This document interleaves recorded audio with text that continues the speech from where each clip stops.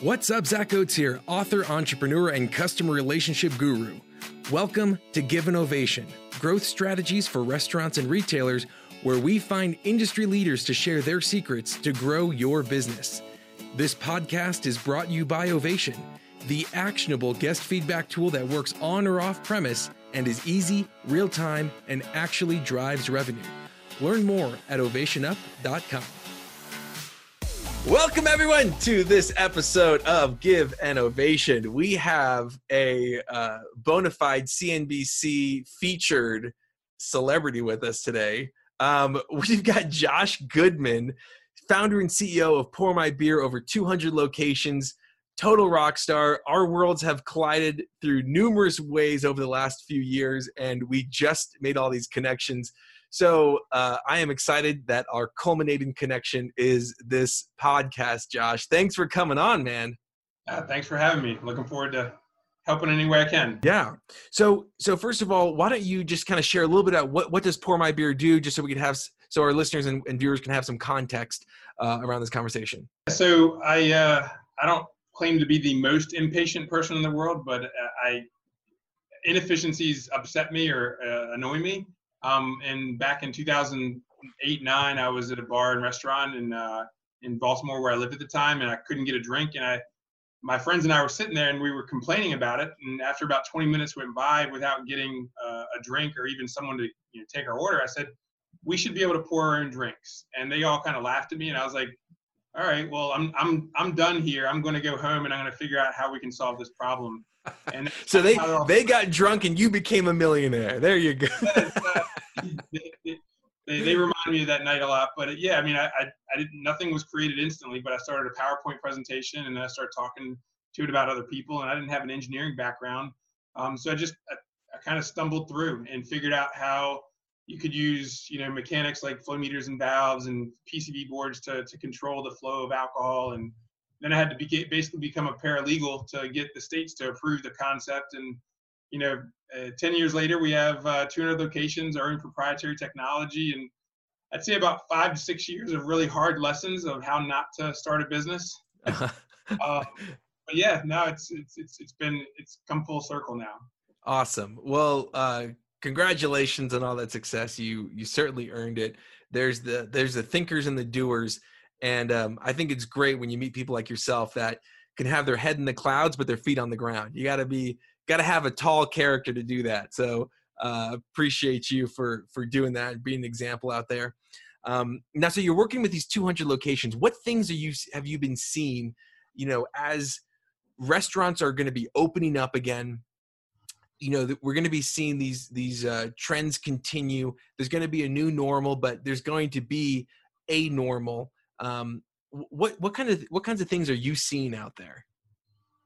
Yeah, it's the last few weeks, besides becoming a certified second grade teacher and fourth grade teacher for my children, in between that, I've been able to talk to a lot of really thought leaders in the industry. And I guess thought leaders is kind of a broad term, but, just people that have been doing it for 20, 30, some 40 years in the hospitality industry and getting their thoughts. And, there's two sides of the coin. There's the people that are very concerned of how this is going to, transition back, or if it's going to transition back to, a normal, or what the new normal is. And then there's the other side of people that are, they're very optimistic that we're going to get through this. 3 to 4 months from now, we will have forgotten to some degree, not completely what we're going through right now, but it won't be as, people won't be as nervous to return. And looking at it in phases, like, the 20 to 30-year-olds will come back a lot quicker than the, 40 to 50-year-olds, and the 40 to 50-year-olds are going to come back quicker than the 60 to 70-year-olds. And, who knows, maybe the 70 and 80-year-olds don't come back to the restaurant industry. It's yet to be determined, but the way they're preparing for it is very similar. It's, it's kind of like getting ready, to reopen your restaurant. So it's almost like a grand reopening. And they're looking at, at least from the self-pour perspective, to put in processes, procedures, and tools to ensure that guests feel comfortable and confident and safe in the establishment, without giving them the the hospital feel. You don't want to walk into a restaurant with the server with the mask on, gloves on, and like it's got to still feel good to be out. You don't want to feel unsafe or just dramatically Paranoid. than you felt before. Yeah, I think that's a great point. I mean, so how do you look at that? Well, I guess first let me take a step back. Where do you fall in terms of how do you think things are going to happen? Do you feel like there's going? Do you are Yeah, you more in the optimistic camp or what? I'm leaning towards the optimistic camp. I feel like that it's going to be a rough transition back. People are going to be anxious to get back, but I think I don't know what the split's going to be, 50-50, 60-40. Some people are just not going to go out. They're going to wait. They're not. It's like they want to watch and see what happens with the people that do go out, and then they're going to kind of follow their lead. But Yeah, it's like that marketing curve, right? You have the early adopters, you have the early majority, the late majority, the laggards, and I think you're going to see coming back into it. You're going to see that same type of curve of people who not just early adopters, but really these people who are higher tolerance of risk or looking at their health profile. I think that's a great point, Josh. Yeah, and I think that as restaurant, hopefully they're not too over restrictive on how many people are allowed to go back into a building. I actually heard one of our customers, Tapster, he said, I said, are you going to put like hand sanitizers everywhere? Are you going to have like gloves that they can use? He was like, no, I'm going to put up statistics that show how insanely impossible it is for them to die from coming to my place. And it's like, I mean, you can't really argue math. Yeah. It's an equation. It's a statistic. So, I think it's just going to be a matter of getting over that initial fear bubble, and then getting back into a consistent going out, experiencing, hanging out with friends. Again, but as long as they have some of those measures in place, so people that are on the other end of the spectrum that are very nervous have some protective gaps for them. Whether it's literally like the gloves you see at Subway when you go and you get a sandwich made, they put the gloves on. Maybe you have gloves that for people that are a little more sensitive about touching the tap handle. But one of the things I was saying about occupancy is hopefully they don't say, hey, you could have 200 people in your place before this. Now you can have 100. So then you're limiting their ability to actually profit, because you can't cut the amount of people that can be there in half without cutting other things in half, like the rent or other aspects of operating. Yeah, I was talking to a customer of mine yesterday. They have 60 locations in the South, and they were saying that some of these locations they're opening back up, they're allowing 10 people in the lobby, and it's like, well, how do I run a restaurant and like hire my people back with 10 people in the lobby? So anyway, there's going to be definitely some interesting things there. In terms of making it safe, but not, sanitary, but not like, hospital clean. How do you feel like people can strike that balance? How do you know where that balance is? Yeah, I think there's the greeting, like and we have so many different types of customers. We have fast casual, we have Whole Foods, we have Buffalo Wild Wings. So there's not a one size fits all when it Because comes. you do soda as well. It's not just beer. Right. Our phrase is that we're liquid agnostic. We don't care what you dispense. We can meter and valve it and dispense it.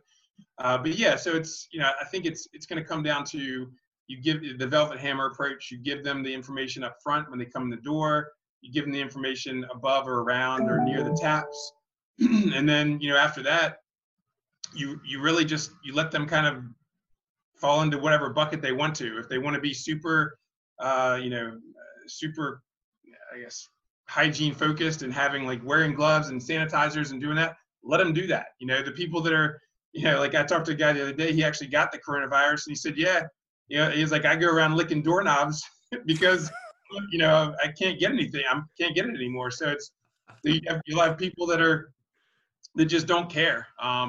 So I think it's, as long as you allow people to kind of experience it however they want to, and and just give them that ability to do that, I think you're doing the right thing. I think that makes a lot of sense, and obviously a big portion of what your customers want is like hearing from customers, right? And making sure you keep that ear to the ground and listening to to what customers want. So going forward, when you have a solution that really relies on people coming in and having some close proximity together, is there anything that you've looked at in terms of delivery? I mean, obviously there's a lot of places where alcohol sales delivery wise the restrictions have been laxed. Is that something you see that they're going to return to those higher standards of alcohol delivery, or do you see that being part of this new normal? I mean, I'm glad they've opened that up. I've actually heard some really good stories about breweries that have maintained their level of sales just through delivery, because people still want their product and they have these cult followings. And even one of our customers here in Chicago, District Brew Yards, they've got 4 breweries under one roof, and they're doing a considerable amount of business just through delivery right now. But, you know, the whole idea of tasting and sampling, that's one of the big drivers for our concept and the experience. And, you know, maybe that leads to more to go, you know, so it's like a group of people could come there, they all taste the beers they want, and then they all grab, you know, a growler to take back to another place, you know, one of their homes maybe. But, you know, as far as spacing and distancing is concerned, one of the things that we've really noticed and kind of refocused on recently is when you go to any of our restaurants that have our technology, traditionally, if you're going to get a drink from any bar, restaurant, or tap room, you have to interact with someone. So you have to go to the server, which you're going to be within 6 feet of that server. You have to go to the bartender, you know, again, 6 feet within the bartender. With our system, you get the card when you check in, and you don't actually have to be, you know, around or near anybody. So, you know, there's that element of it where it's like, all right, we're taking 2 steps out of the equation where you typically would have to interact with somebody, or someone would have to touch your glass or, you know, deliver it. And then the other side of that is even at one of our locations here in Chicago, Navigator Tap Room, I was there after a Cubs game, and it was packed. Like, there was standing room only, and we have 50 taps there. And there was, you know, at any given time, there was never more than 5 people up there pouring, which meant that they were more than 10 to 12 feet apart when they were pouring. So, you know, there was elements of it that I feel help people that are more concerned about that. Because if you're uncomfortable being around somebody, well, then you wait for the taps to open up, and then you go to the tap you want, you pour, you sample, you move on. So, you know, I think it gives people a few options when they are ready to come back out, and they're not going to be forced to interact with a bartender or server to actually be able to dispense and taste what they want. I love that concept of customer optionality, because, you know, it's about that spectrum of the types of customers that are going to be coming in, and how do you cater to their needs in a way that isn't, you know, that is compliant legally, and also makes them feel comfortable and isn't breaking the bank for you. Right. Yeah, and, you know, efficiency wise, I mean, I just had a call this morning with a large, actually in New York, a large events venue. They're looking at using our technology for deployment this summer. And, you know, for outdoor concerts, the typical transaction time is upwards of a minute to a minute and a half. So it's, hey, I'd like to order this for a beer or a product. I have to pay you, and then I have to wait for you to get it. So with our system, it's about a 10-second interaction. No way. So I didn't realize it's not just like a big install in location. You can have pop-up locations and. Yep. Yeah. So we're looking at some concert venues that really want to implement our technology for speed of service and speed of access. You know, because again, our average transaction time is less than 10 seconds, whereas traditionally it's about a minute to, you know, 2 minutes if you look at any type of other method of dispense. Awesome. Well, that's awesome. So, well, that's exciting, and I think that as we kind of get to, you know, the venues, and as people get more and more comfortable going out and being around people, I think that technologies like yours that limit the human interaction and increase the customer optionality of getting what they want, how they want it, when they want it, is phenomenal. So as you're sitting here, you know, talking to these, you know, the listeners that we have going to be restaurant owners and operators, what piece of advice would you have for them as they're opening back up now? this just kind of popped into my head, but I think of Minnesota. When I was in Minnesota a few years ago, I'd never been there before. But in Minneapolis, when the weather breaks and it's nice, the positive energy that is just abundantly everywhere. Like you go outside and they're just smiling from ear to ear. They're doing, they've been hibernating, for most of the winter because, winters in Minneapolis are pretty bad. So my advice would be, emulate the way that Minnesota treats the spring with the reopening of your restaurant. Just love your customers.